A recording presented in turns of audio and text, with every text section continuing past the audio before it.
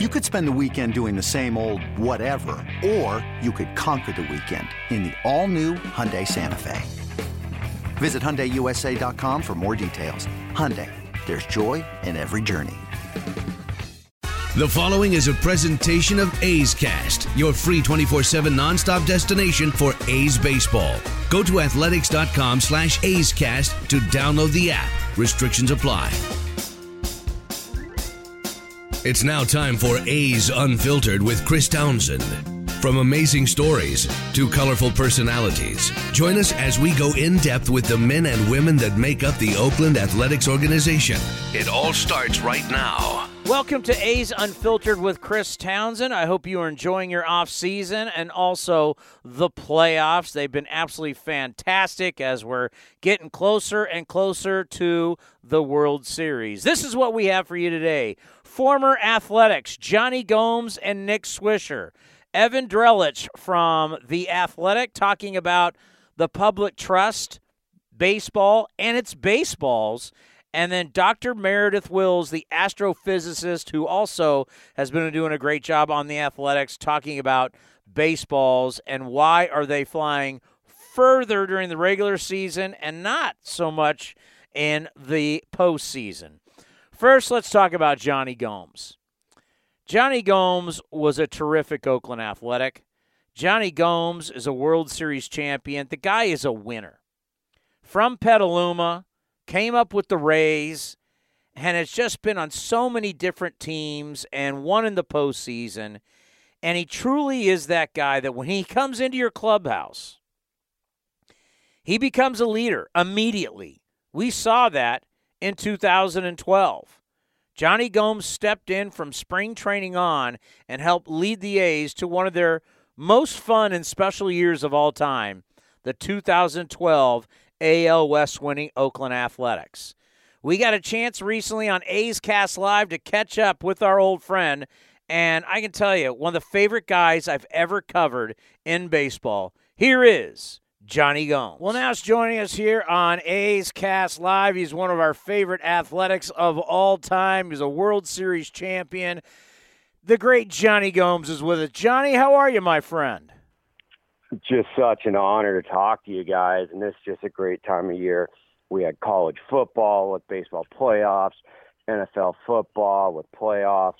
Awesome time to be locked in as a sports fan. Yeah, I just got back from Reno this weekend, and when you're up there in the sports book and you got all this going, it's like the greatest thing ever when you have all this football and all this baseball. And, Johnny, you know as much as anybody, this time of the year with these baseball games, what they mean, the pressure, it's unreal. It really is where it is now. I mean, there's some, like, super teams, super good players. What I like is, you know, obviously there can only be one winner, but, you know, the losers are just absolutely devastated. Like, I can only imagine what's going on in Dodger camp right now. Like, that was not supposed to happen. And then that same thing's going to happen with Houston or New York. I mean, these teams are built to win, and such good players, such good strategy, and just an absolute, like, alpha chess match going on these days. Yeah, an absolute heavyweight fight in the ALCS, and now it heads back to New York. You know, I think the Yankees got exactly what they wanted, right? They got one in Houston, which was huge. Yeah, they got one in Houston, and they got some guys that are hot right now. And when those guys are hot, it's something crazy to watch.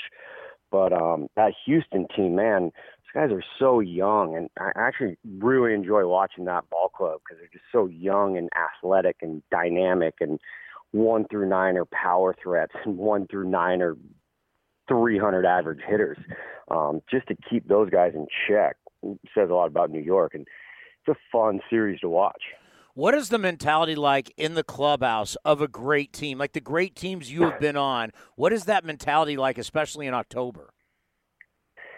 It's pretty cool. I mean, when you look back on it, you know, those winning ball clubs, and I mean, how much you're doing for the guy next to you. I mean, you are literally pulling so hard for that dude that's at the plate. You're willing to do anything you can to find a tip or to find any sort of advanced information to share it, not for yourself. Because you realize like you are now just like a tiny, tiny piece of the puzzle to win the World Series. Going in 2008 and then losing to Philly when I was with Tampa really sunk in just absolutely how hard it is to win. And, I mean, there's every single angle just dissecting you as a defensive guy and as an offensive guy to try and beat you that night, that pitch. So there's so much that goes into just every single pitch. And we learned so much about it, especially with Tyler Glass now, where he was tipping his pitches, fastball to curveball, of where, when he was coming set, where the glove was with the ball in the glove. If it was higher up, it was a fastball. If it was lower, it was going to be a breaking ball. Looking at every little thing. And I think about what a heady player you were. Bob Melvin has always said he thinks you'd make a great manager. What was that like, whether it was watching video or watching a guy live or it was someone at the plate, always trying to find that little edge, that little something over the opposing team? Yeah, it is pretty cool craft and talent to have, and not a lot of guys do the really advanced, way to break someone down.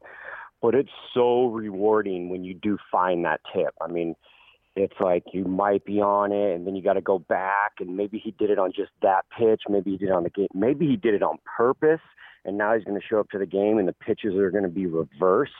But when you crack that code and you're able to share that information with the team, I always say, like, if there's an ace on the mound or if there's a dude who has electric stuff, if he gets hit and hit hard, there's something behind it, absolutely, because those guys just don't have bad games. And there might be a tip that happens just that game that you find in the third inning. So it's like 0-0-0s in the fourth and fifth inning. It's like 4-spot, 3-spot. So it's cool. Like this time, October baseball, when something dramatic happens, there's huge reports and information behind it. Versus the season, it's almost just talent on talent. Now it's like I said, it's a full-blown chess match. It's pretty cool. Before we get into the NLCS, just what was it like playing big games at Yankee Stadium? Big games at old Yankee Stadium was what it was about. The new one is still awesome. It's still electric. But old Yankee Stadium, man, I remember going in there, and in the beginning, it's kind of like, it's like eerie. There's just like this, it's so much history and so much stuff still sunk in that building.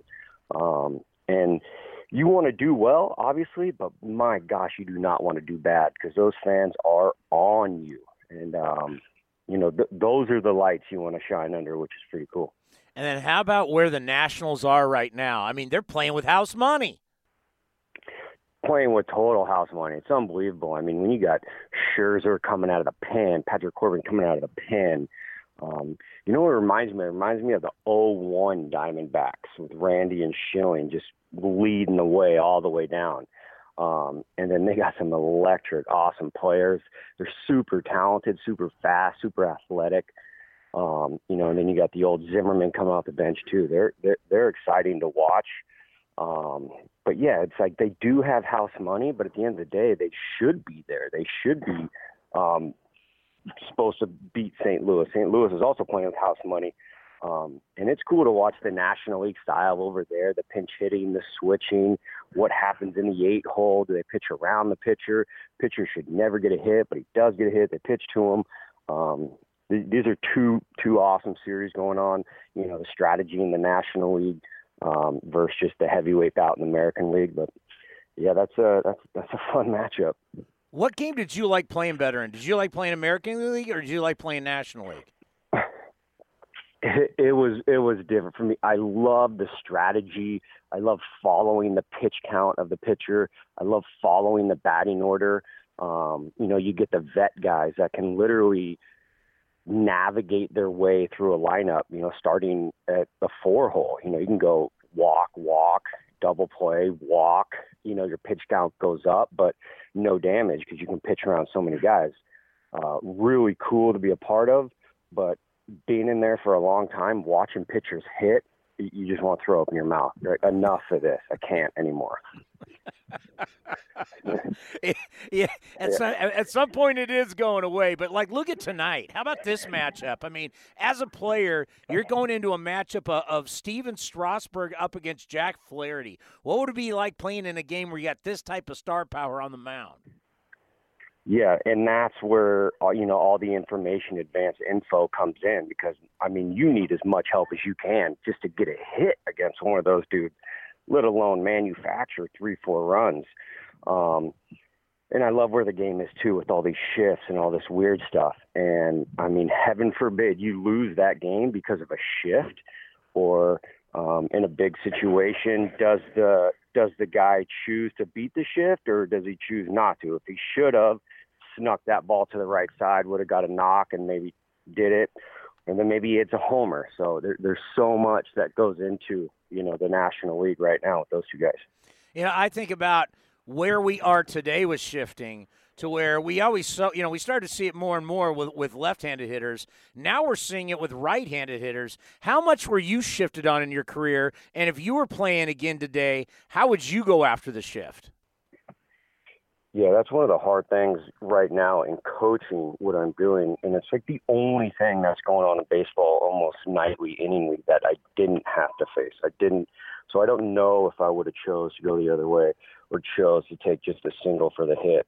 But it baffles me more times than not that a dude doesn't just try and shoot the ball the other way to manufacture some runs. But at the same time where it is, I mean, you're always a swing away, from changing the score. But it's kind of the only thing going on in baseball right now where you can just point your finger to selfishness. Just trying to go deep instead of trying to manufacture a run, get on for the next guy, extend the pitcher's pitch count, stuff like that.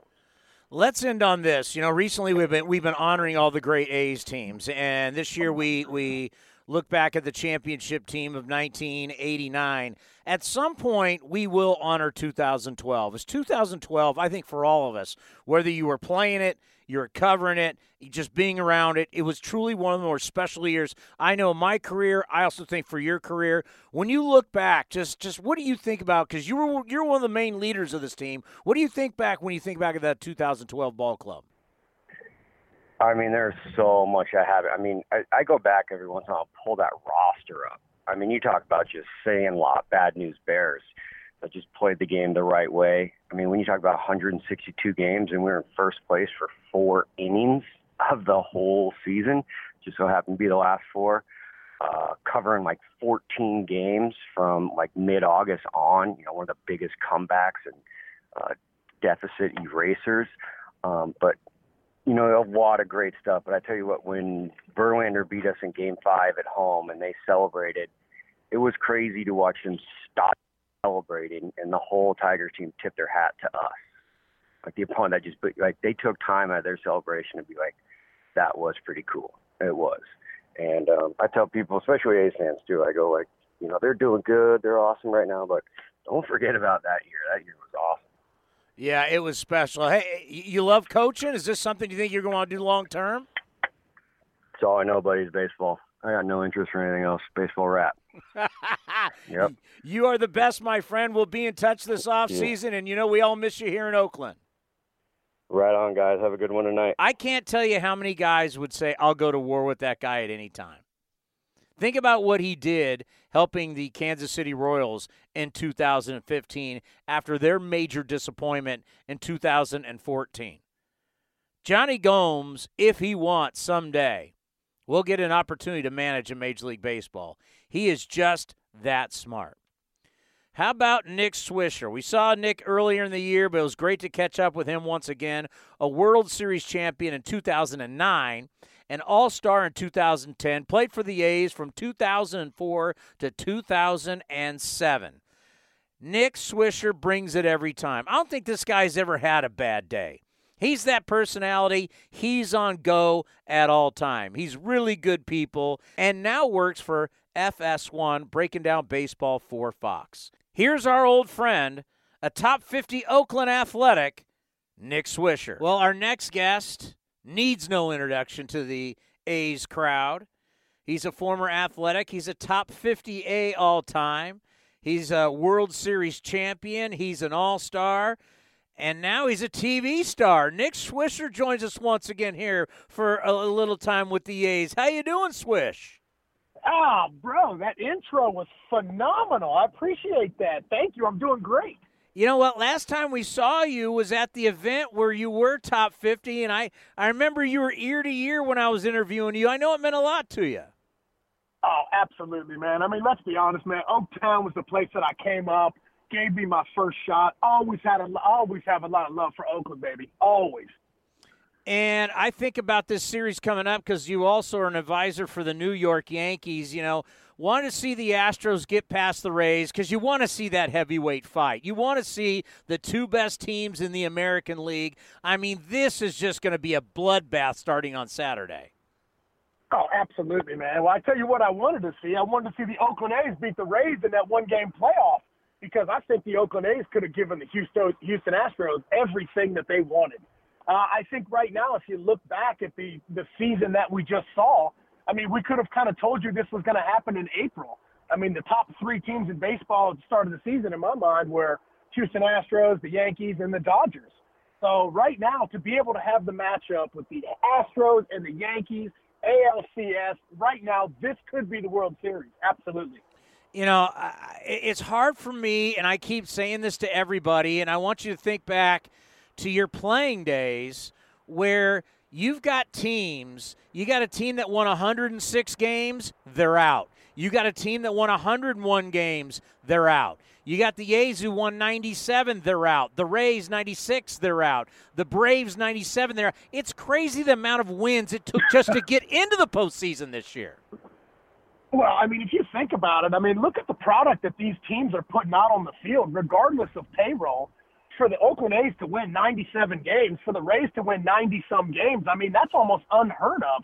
To be able to get that much back on your initial investment is absolutely tremendous. But let's be honest, man. I mean, guys like Billy Beane, he's been doing this for years, bro. 2002, when Moneyball came out, this guy knew what he was going to do ahead of everything else.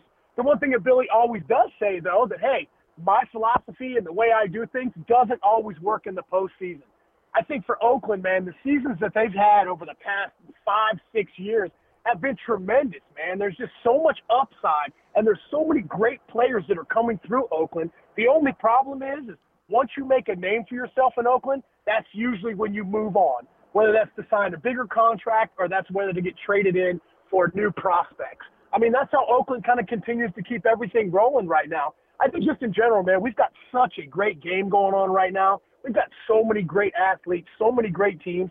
For me, it's so much fun watching, especially on the outside now. Because when you retire, man, your life completely changes. And as an athlete, everything is kind of about you. You got to make sure you wake up. Got to make sure you have your breakfast at the same time, your lunch at the same time.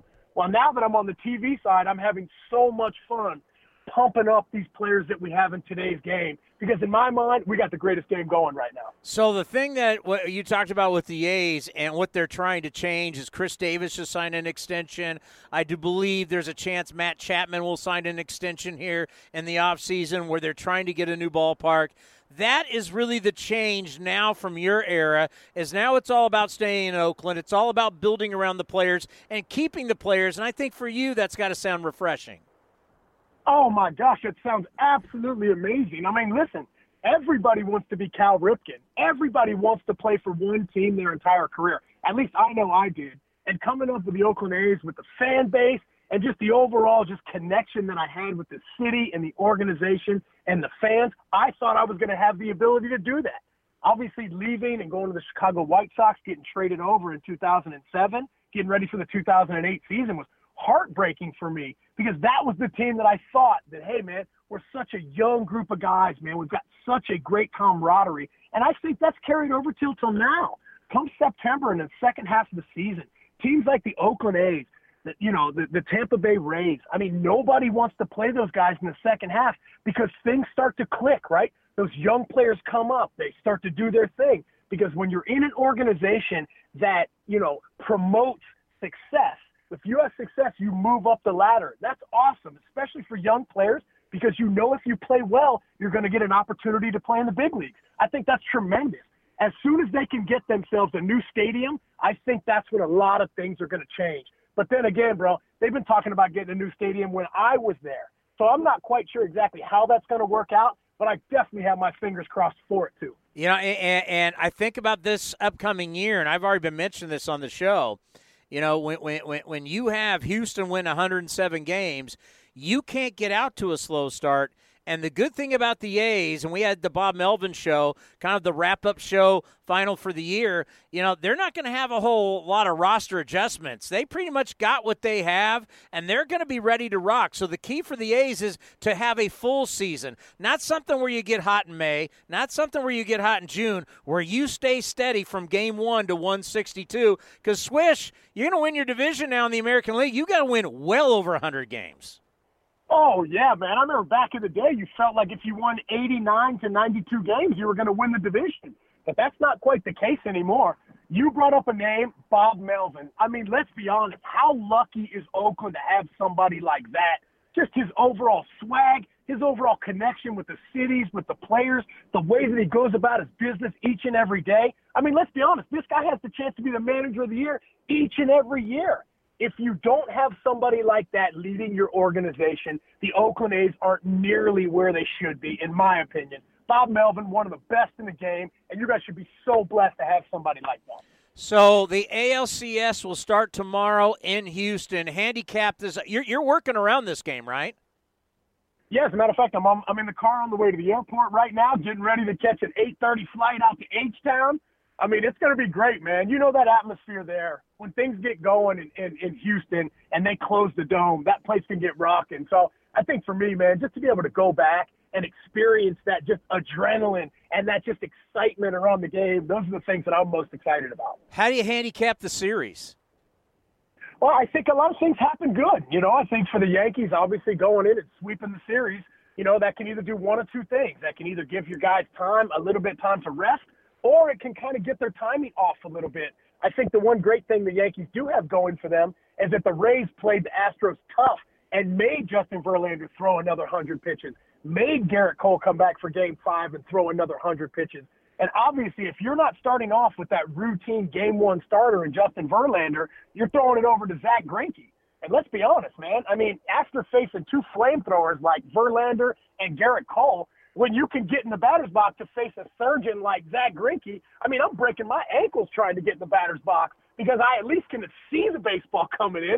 You know, so I think right now with where everything is, there's not a lot of holes in these lineups right here. Obviously, everybody's talked about starting pitching for the New York Yankees. I don't think anybody's talked about any holes the Houston Astros have. 1 through 9, they bring thunder just as well the Yankees do too. So, like you said, man, I think it's going to be a bloodbath. I think it's going to be a heavyweight fight. And in my mind, this thing is going 7. You know, when I think about the Astros, and we get to see them so much taking on the A's, you know where they're so tough?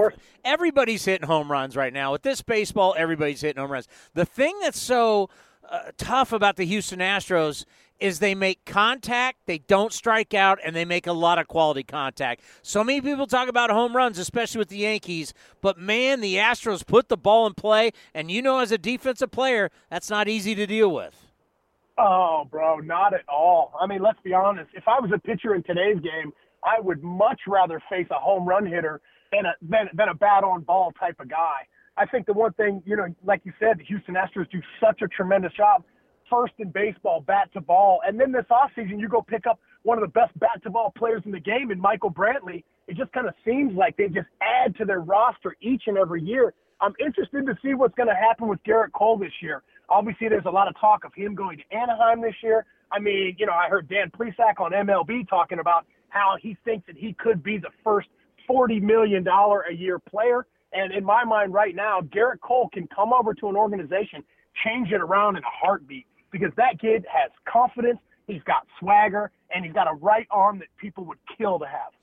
And he may be the first guy that we've seen in a while, Swish, where he's a big-name free agent and all the big-time teams with money may be coming after him. It's been a while since we've seen a guy like this. Oh yeah, and I think that's where you're starting to hear things like $35 to $40 million a year. Bro, can you believe that? We're at an age now where a baseball player is going to make $40 million in a year. That's unbelievable. But at the end of the day, there's only one Garrett Cole, 20-5 on the season. I think he's 18-0 in his last 20-some starts. I mean, that's almost unheard of. That's like Pedro Martinez type numbers. And obviously the way he's pitching in the postseason is only going to add to his pocket. He's had a tremendous season. And whoever ends up getting him, whether it's the Anaheim Angels or it's the Houston Astros or, the Boston Red Sox or the New York Yankees or all those big teams, whoever ends up getting this kid is going to hit the jackpot in my mind. Let's end on this. You're around the Yankees, and normally when you're around the Yankees, it's tough to win Manager of the Year because you're the Yankees. You got all the talent. You got all the money. But Aaron Boone, the job he has done this year with all of the injuries, just talk about the season that he has had. He learned from last year, and boy, what a great job he did as a skipper of the Yankees this season. Oh, I mean, let's be honest. This guy takes over the helm after Joe Girardi, who had a magical career in New York as a manager. First 2 seasons of his career, back-to-back 100-win seasons. I mean, bro, that's almost unheard of. Brian Cashman gave him to the keys of the Ferrari, and you know what he did? He somehow added some horsepower to that Ferrari. He somehow shined it up a little more. He added some rims, right? I think the thing that I've learned most about Aaron Boone and from being around him that I enjoy the most about it is just his overall demeanor, the way he carries himself. For myself, obviously, I want to manage here at some point in my life, and I'll take a lot of things from his book. The way he handles his players, the way he handles the media. I mean, he just understands exactly who he is and what he needs to do. I think Brian Cashman made a tremendous selection when they picked him up, man. He understands the Yankee way. He played for the Yankees. He had success for the Yankees, and now he's having success as a Yankee skipper, man. I think for New York, the New York Yankee universe, they could not be more blessed to have somebody like that. He understands what they need to do, and he goes out. He provides that excitement for his players, but he also can provide that hug if they need it to. And last time I checked, those Ohio State Buckeyes are no joke either. Oh, bro, we ain't messing around, baby. Justin Fields doing his thing right now, man. Who would have thought that kid would have came on and been as tremendous as he has? I mean, for me, man, I'm loving it. I got my Yankees going on. My Oakland A's were in the playoffs. My Ohio State Buckeyes are doing it so far in football this year. I'm telling you, man, it's been a good year for me so far. What year hasn't been a good year for you? Bro, I don't know, man. They've all been pretty good in my mind. They've all been pretty good in my mind. I tell you what, man, I just feel so blessed, man. I've been so fortunate to play for some unbelievable organizations. Obviously, Oakland being the one that I first started off with now. And to be able to do what I'm doing now, man, I'm just loving life, man. Just trying to enjoy every second of it because you never know when your last one's going to be. This game is one of the greatest games in the world, and it is dug and built into my chest, man. And each and every year it continues to grow and grow. So I'm just super stoked to be talking to you, especially talking about a game that I love because it's so easy to do this stuff. All right, Swish, we'll be watching you tomorrow night on television. Be well. You got it, baby. Oh, Game 4, throwing out the first pitch too, bro. Check it out. Are you really? Yes, sir. What an honor. I could not be. I'm so nervous. I am absolutely probably one of the more nerve-wracking moments of my life, but I cannot wait for it. You have to stand on the rubber. Oh, man, do I? I'm so nervous. I was thinking maybe I could stand in front of the mound, but now that you say it, bro, I'm going back to the rubber. I'm going to toe the rubber, my man. You got to toe the slab and make sure you throw a strike. Toe the slab. Oh, bro, no pressure, right? No pressure at all. Hey, have a safe flight. All right, my friend. Thank you, my man. You guys take care, bro. Swishalicious. Man, that guy gets me fired up. He makes me want to run through a wall. So I love having Johnny Gomes, love having Nick Swisher. Up next, this is a reality. You normally do not talk about equipment at this time of the year. You're not worried about equipment. Equipment's like the last thing on your mind. You're talking about pitchers throwing balls and strikes. You're talking about playing defense. You're talking about doing the little things, fundamental baseball. That's what works in the postseason.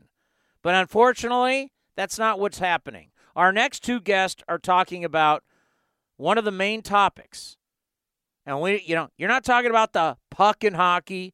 You're not talking about the basketball in hoops. And you're not talking about the football in the NFL.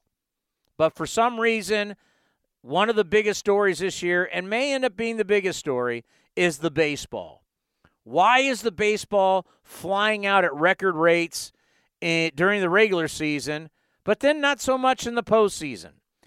Evan Drellich of The Athletic, who we've had him on multiple times on A's Cast Live, did a very interesting article about public trust and baseball right now and the story they're telling us about the change in the actual baseball. Here's Evan Drellich. Evan, it's great to have you back on A's Cast Live. How are you?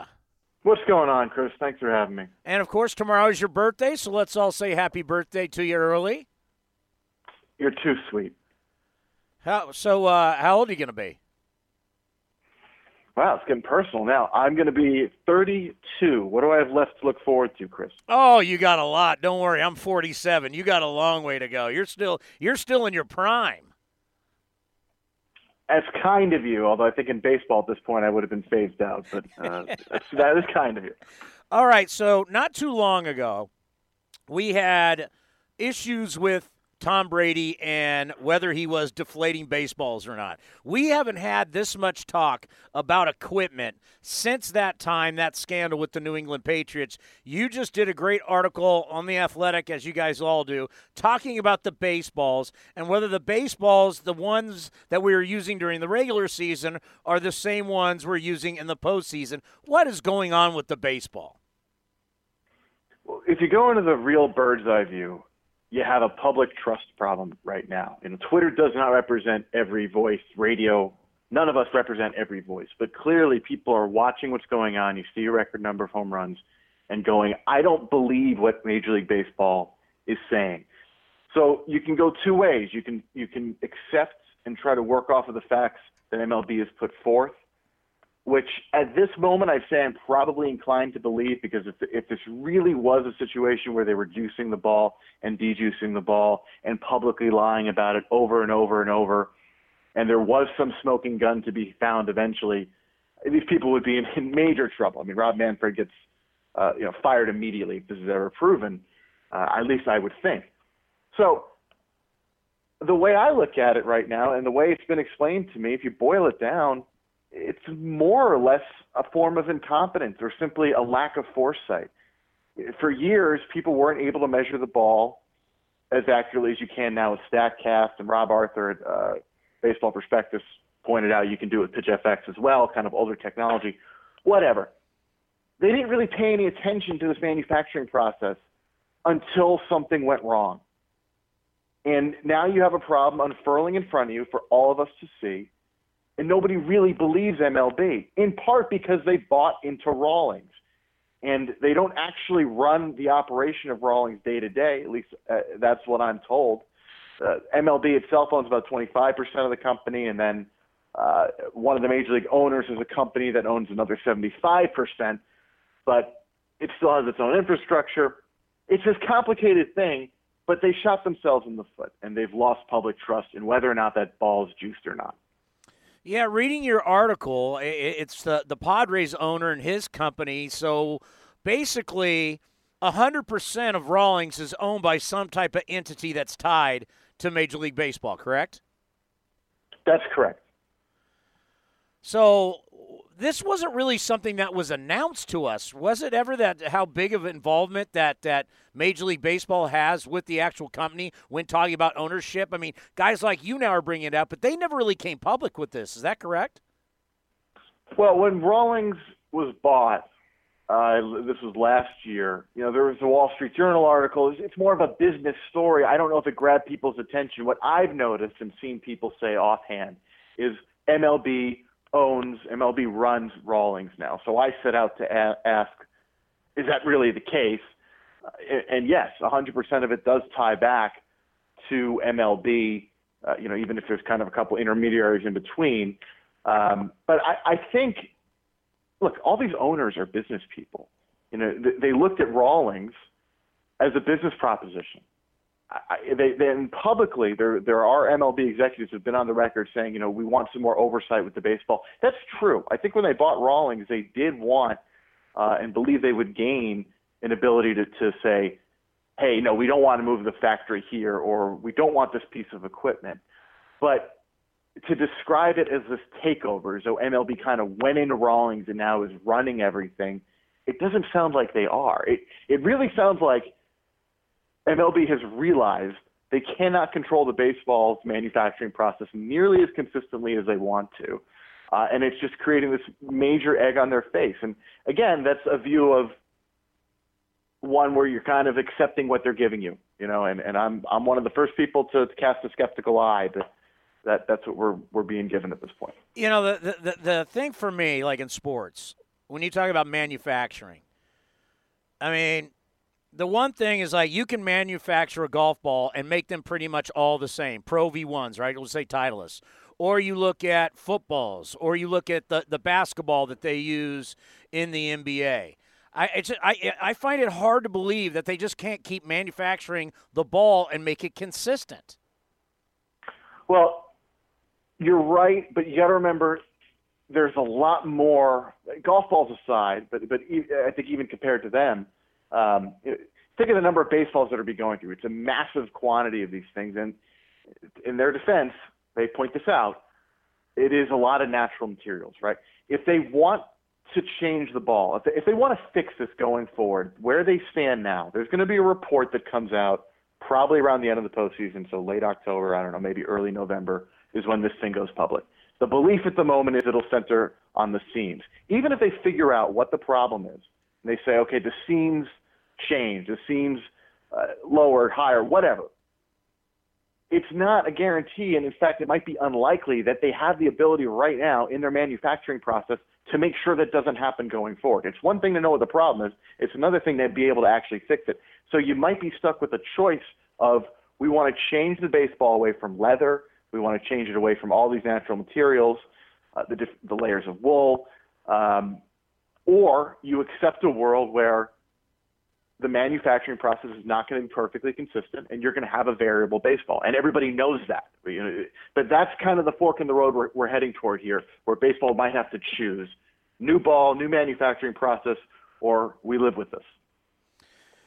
The part that would get me is, okay, so, talking to Meredith, who you know really well, and we bring her on the program, if they've just made the ball better and it flies further, I get it, and I understand it, and you can change any way you want. The thing that will get me, though, is if it is true that you had a baseball that you used during the regular season, and then you switch it for the postseason, man, it is their game. They can do what they want. But, boy, doesn't that sound scandalous?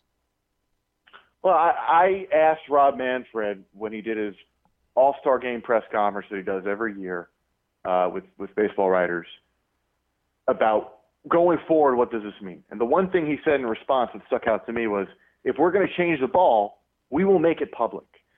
So he would have already been going back on his word there. The argument they're putting forth, and this is not doesn't fit with what Rob Arthur at Perspectives was explaining, because he's saying the balls are so drastically different. But the argument they're putting forth is these things are made year-round. Every batch is different. They're very, even if you look month to month, forget year to year, the year is kind of an arbitrary barrier. But they are producing these things in the factories every month, so whatever batch got marked for the postseason, this is what happened to be in that batch. That's what they're saying. Is that hard to believe? Yeah. I get all the skepticism, which brings me back to that original point, because I'm skeptical too. It's that original point of they have a trust problem here because they didn't know their own manufacturing process, right? If everything they're saying is true, they still did not know all these quality control problems existed until it was too late. Wow. It's hard to believe. But you also, one of the things we love about The Athletic is just the journalism is second to none. And you did a great article talking about baseball and the health of baseball and about attendance and Gen Z and millennials. And how healthy do you think baseball is right now in 2019? I think it's healthier than has been probably publicly discussed, because a lot of times what happens is you see attendance. It's the easiest way to look at the health of the sport. That's in every single box score. But within that, I've had these questions for months, and I finally got answers to them. Well, how many people are actually going who are fans? And these people who do this sports poll that's been going for 25 years said that about 30% of Major League Baseball fans actually attend a game every year, which is not to say attendance is not important. But what I started to explore was other forms of engagement and the way that the cell phone has changed the way people interact with sports and everything. And this guy who runs this poll named Rich Luker was saying that, what baseball is facing is really not a baseball problem specific to the sport. It's about consumption. It's about how people engage with free time, what they do in their free time, and how they're always on their cell phones. And it's a Netflix issue. It's a Borders bookstore issue. It's not a baseball issue. But that said, there are things going on inside the sport, and Rob Manfred acknowledged some of them, that they do need to address. There's a lot of anonymity these days. One of the beautiful things about these playoffs, you're seeing starting pitchers go deeper. You're not seeing all these guys. You're like, I've never heard of him before.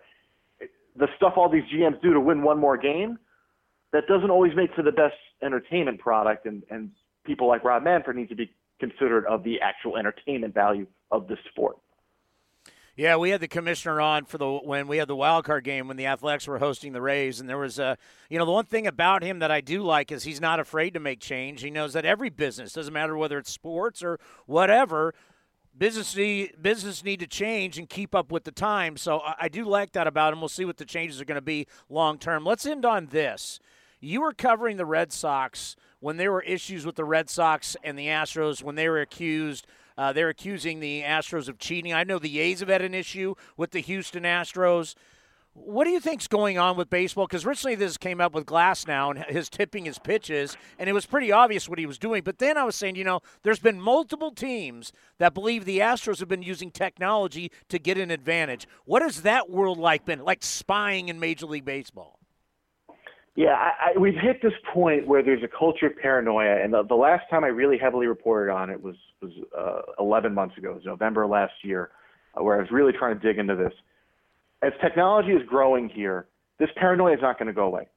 There's really nothing MLB can do, not that they're doing enough, but you're not going to create a climate where teams are going to look at other teams, smart teams that are innovating, doing everything cutthroat they can to win, and go, yeah, I trust that they don't have a camera in center field on our signs. Right? There is a reason people are issuing different sets of signs inside of an inning when nobody's on base.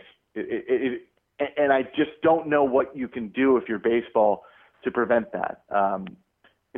You have fears that people go up to the plate with wearable technology, something that could be pinged to know what a pitch is coming. And the more technology you put into the game, the more fear you're going to have that people are hacking it, whatever. It's the kind of stuff that goes on in the NFL or your headset's jammed or something like that. So has it happened where people have done things that have been outside the rules? Of course. There's no question it has happened. Is it happening right now in this offseason? Well, in this postseason, they wanted to make changes after last year because they thought it was getting out of hand. I just think you're always going to hear these grumbles in this day and age. So you think the Astros love that everybody has this thing in the back of their mind, oh, the Astros are cheating? Do you think they kind of like planting that seed in other teams' head? I think every team does, but I think the suspicion also goes to teams like the Dodgers and teams like the Yankees. Any of these smart, powerful teams, and probably any team, period, is doing stuff because the line between cheating and not cheating, it's in the rule book, but you can find the gray area. Okay, let's say you have a camera. All the cameras are supposed to be registered with MLB now. You have a feed going to an office rather than to, say, a dugout or the dugout steps. And then somehow that's being relayed in real time. The different ways you can – what if somebody's making noise, banging on a drum or banging on a garbage can? The different ways you can try to relay things that originate in technology you shouldn't have. This is a very tough area to legislate and actually prevent against, which is why I think you're just going to reach a point where it's got to be, look, if somebody's getting your signs, it's on you, because it's really nothing people can do at a certain point to cure your own paranoia. Evan, you guys are covering the game second to none, The Athletic. We love reading it every single day. We appreciate the time, and we'll catch up with you soon. Thanks, Chris. Appreciate it. Well, if you don't subscribe to The Athletic, I would give you my recommendation. As a sports fan, the journalism, the true journalism the writing, the research that goes behind it, it's second to none. And they give their authors, columnists, they give their guys the ability to write and do great pieces, sometimes very long pieces, which you're not going to see, on a lot of websites, especially not in the newspaper. I highly recommend The Athletic. Dr. Meredith Wills, astrophysicist, who we've had on the program multiple times here. She's local, and she took the world by storm by cutting up baseballs and saying, hey, I'm finding out things are definitely different. So we had to have the good doctor once again on A's Cast Live. Dr. Wills, how are we? I'm doing great. How are you? We are fantastic, and The Athletic has been all over this as we're starting to realize just how involved Major League Baseball is with Rawlings. I think we all didn't know, but we're starting to figure out that they've got a pretty – I'm not saying they're running Rawlings, but they've got a bit – basically, the company is owned somehow, some way. Everybody who has a percentage is connected to Major League Baseball. And Evan Drellich, who also works with The Athletic with yourself, had a great article today breaking it down. Yeah. Well, I mean, somebody affiliated with Major League Baseball owns pretty much all of Rawlings. So I don't think it's an unreasonable thing to say that, they're basically in on everything, and the whole reason that they got involved was for, greater oversight, greater quality control. Certainly they're on the record where that's the reason they bought it. So that's the reason why they bought a controlling share. Okay, so you've been studying the baseball all year long. Do you want to start with what we've seen in 2019? Do you want to start with the postseason baseball? Where do you want to go first? Wow. Well, I mean, I guess the short version is that, we knew that the ball was traveling way further during the regular season, and hence we broke lots and lots and lots of records.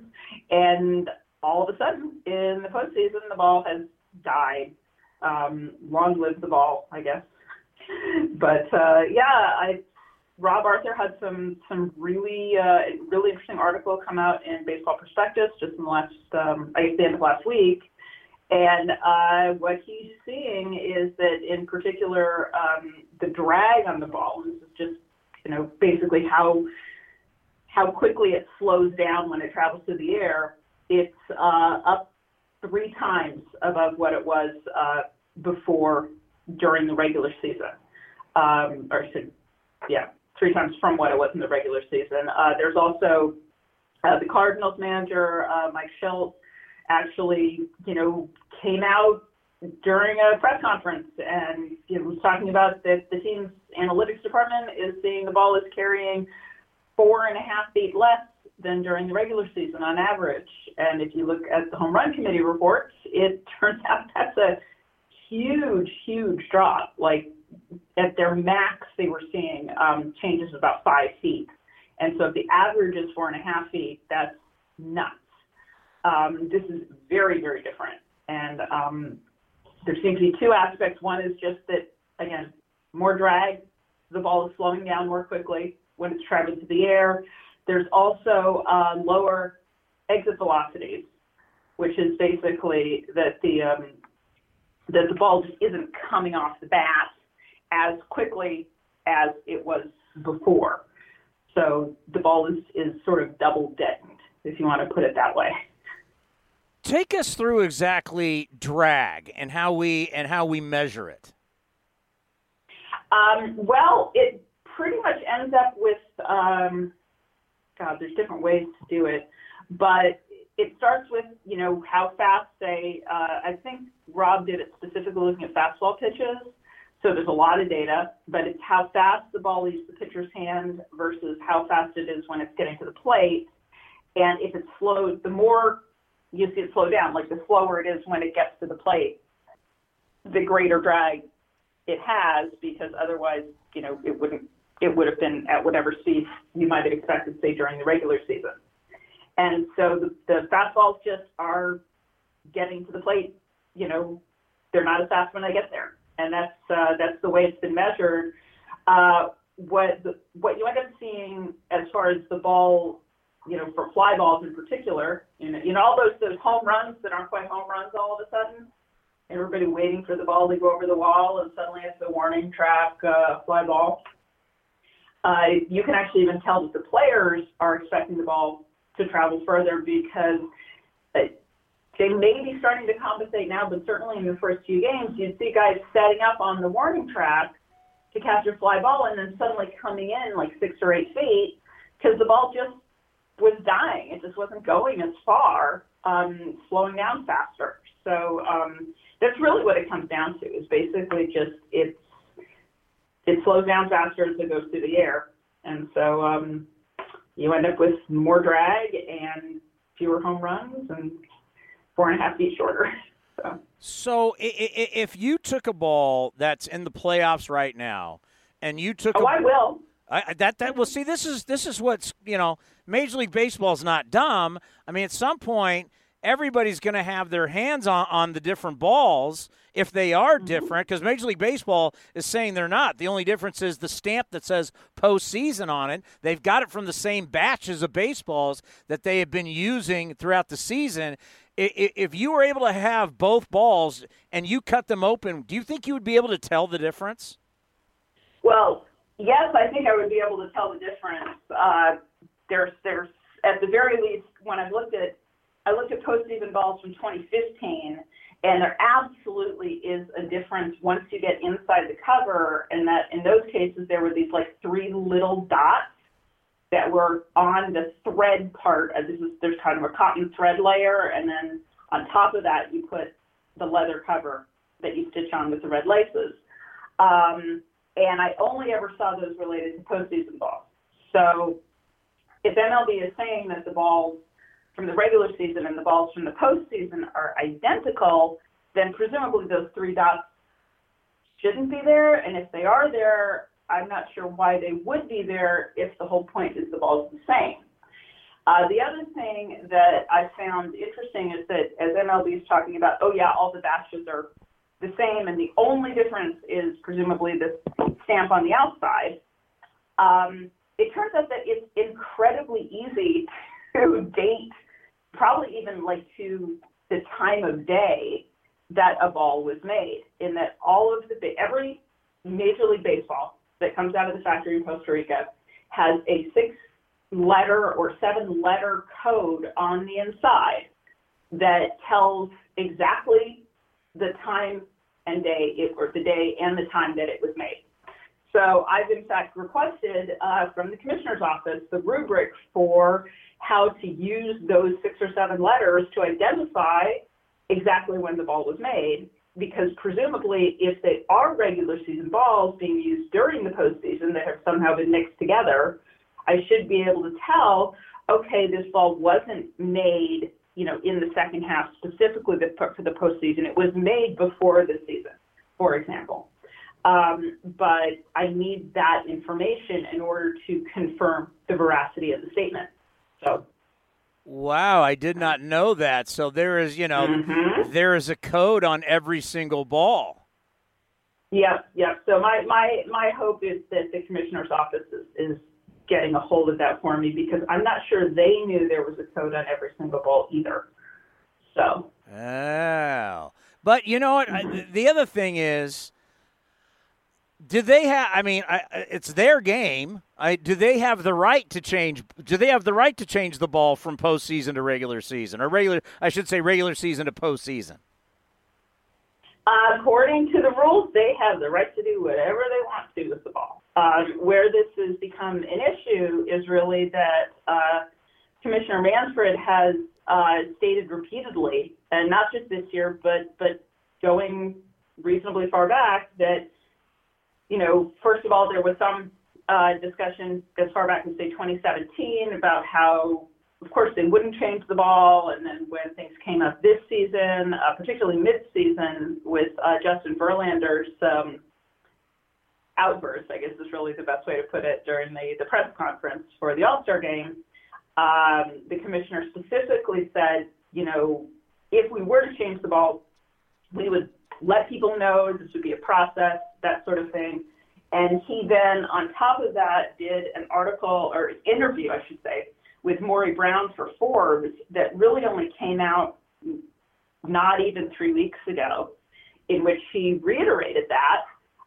Although in the process, he also said, when he was asked, would the players be allowed any kind of input in the ball changing, he specifically said no, they wouldn't, but he was, going to be transparent with them because, of course, that was how he always acted with the players, in that he was tended to be, as a rule, transparent with the players.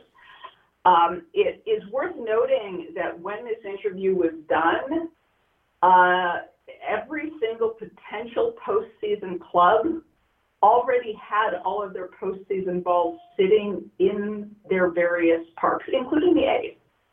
So, not really sure what to make of that. Wow, this is kind of getting fascinating. If there's a timestamp, like if I could get an A's postseason ball, we're going to have a timestamp. We'll know exactly when that ball was made. If you can get me any number of A's postseason balls, because they may still be there. Yeah, there are a lot. There are thousands of baseballs that they gave to every one of these teams, and so I know you didn't use that many in the wild card playoff. So, and the thing that gets me is I have to think that every NBA basketball, every NFL football, every puck made in the National Hockey League, they've all got to be pretty darn similar. And one of the things about Evan's article was that, not every baseball is equal. Why is it so tough to repeat the same ball in manufacturing?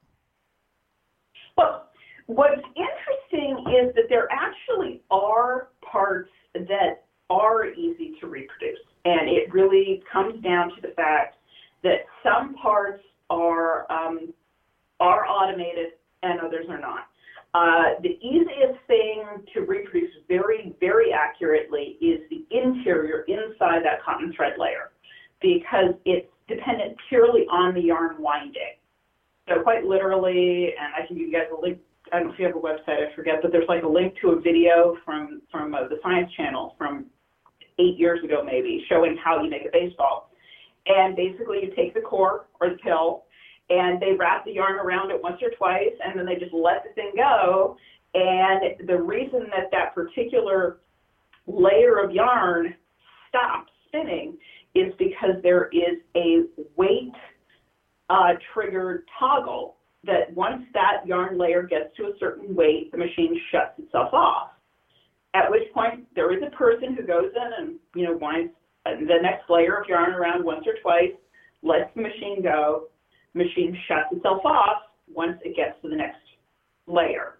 And it does this 3 times for every baseball, as well as for the cotton thread layer. And I can attest to this fact, having gone through and measured all of this stuff in detail, that those layers of yarn, even if the lengths of yarn are different, the weight of a given layer is identical. Very, very close. So once you get inside the leather cover, the balls really are very, very similar.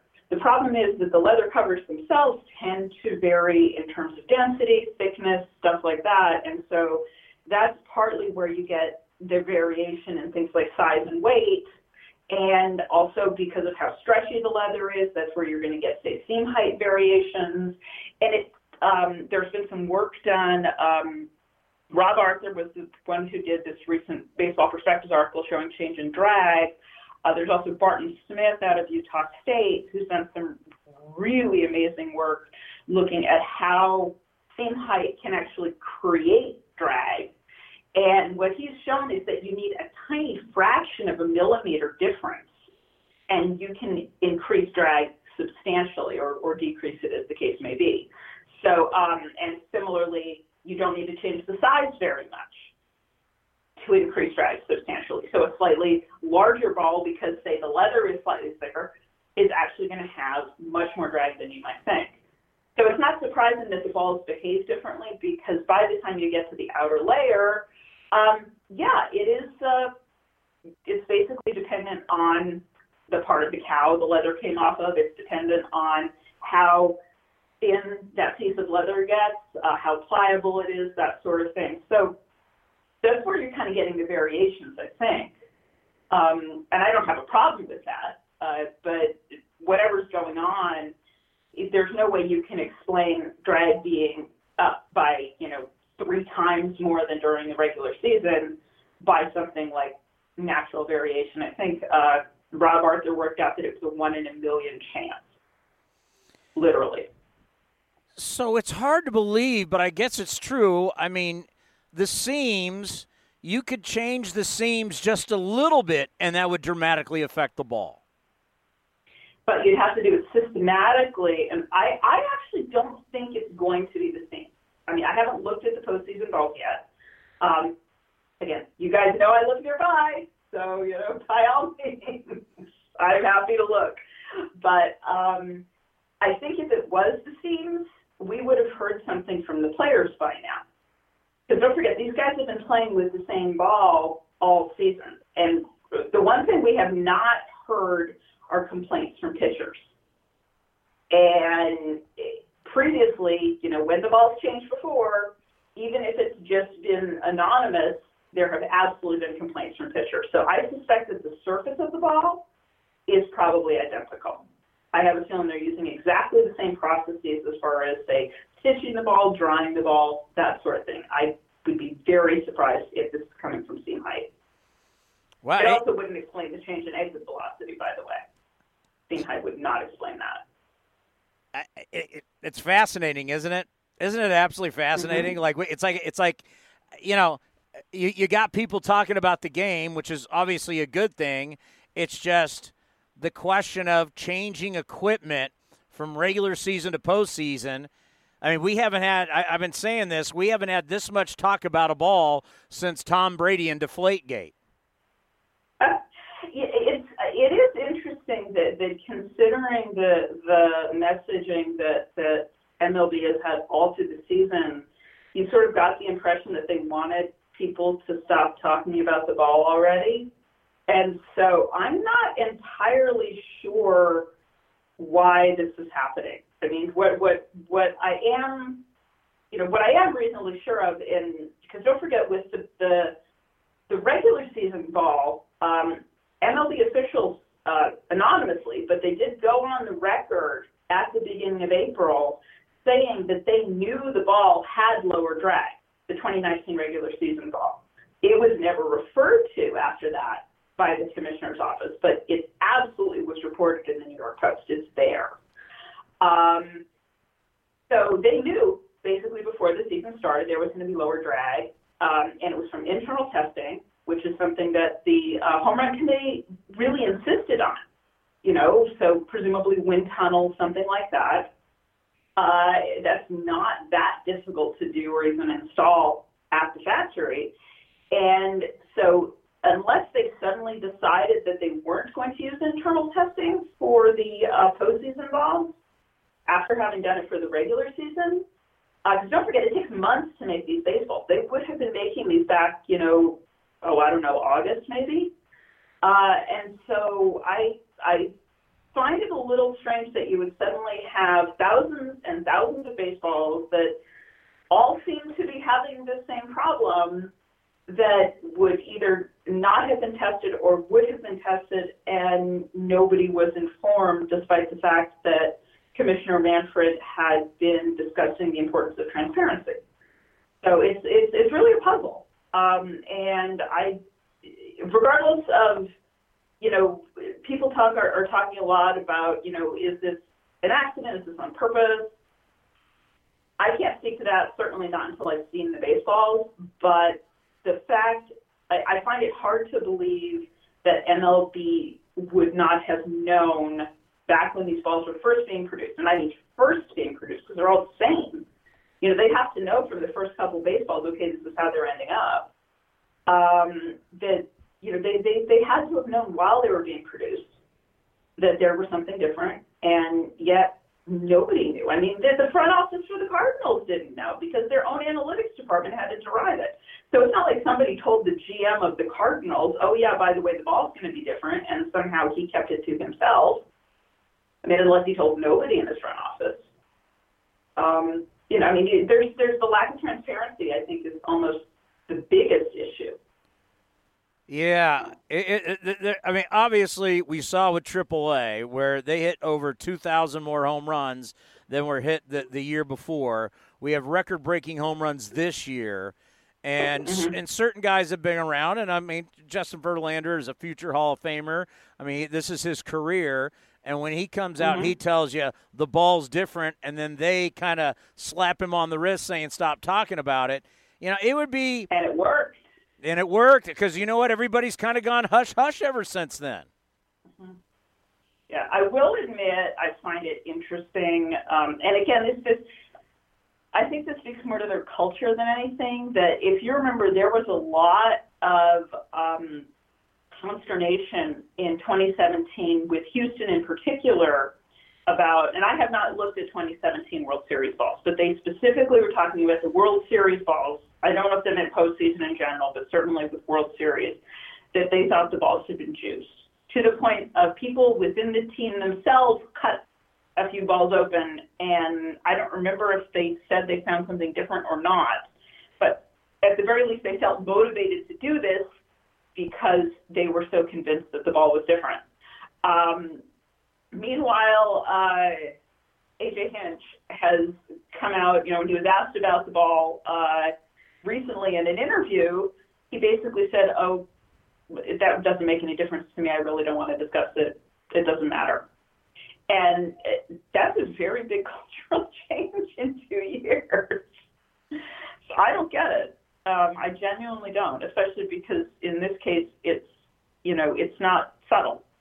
I don't remember, other than Houston, people complaining drastically about a change in the postseason ball.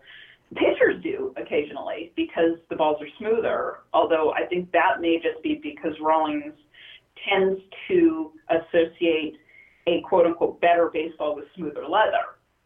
So that sort of doesn't surprise me, but the fact that the change is so drastic, and yet, I mean, different players will say different things, but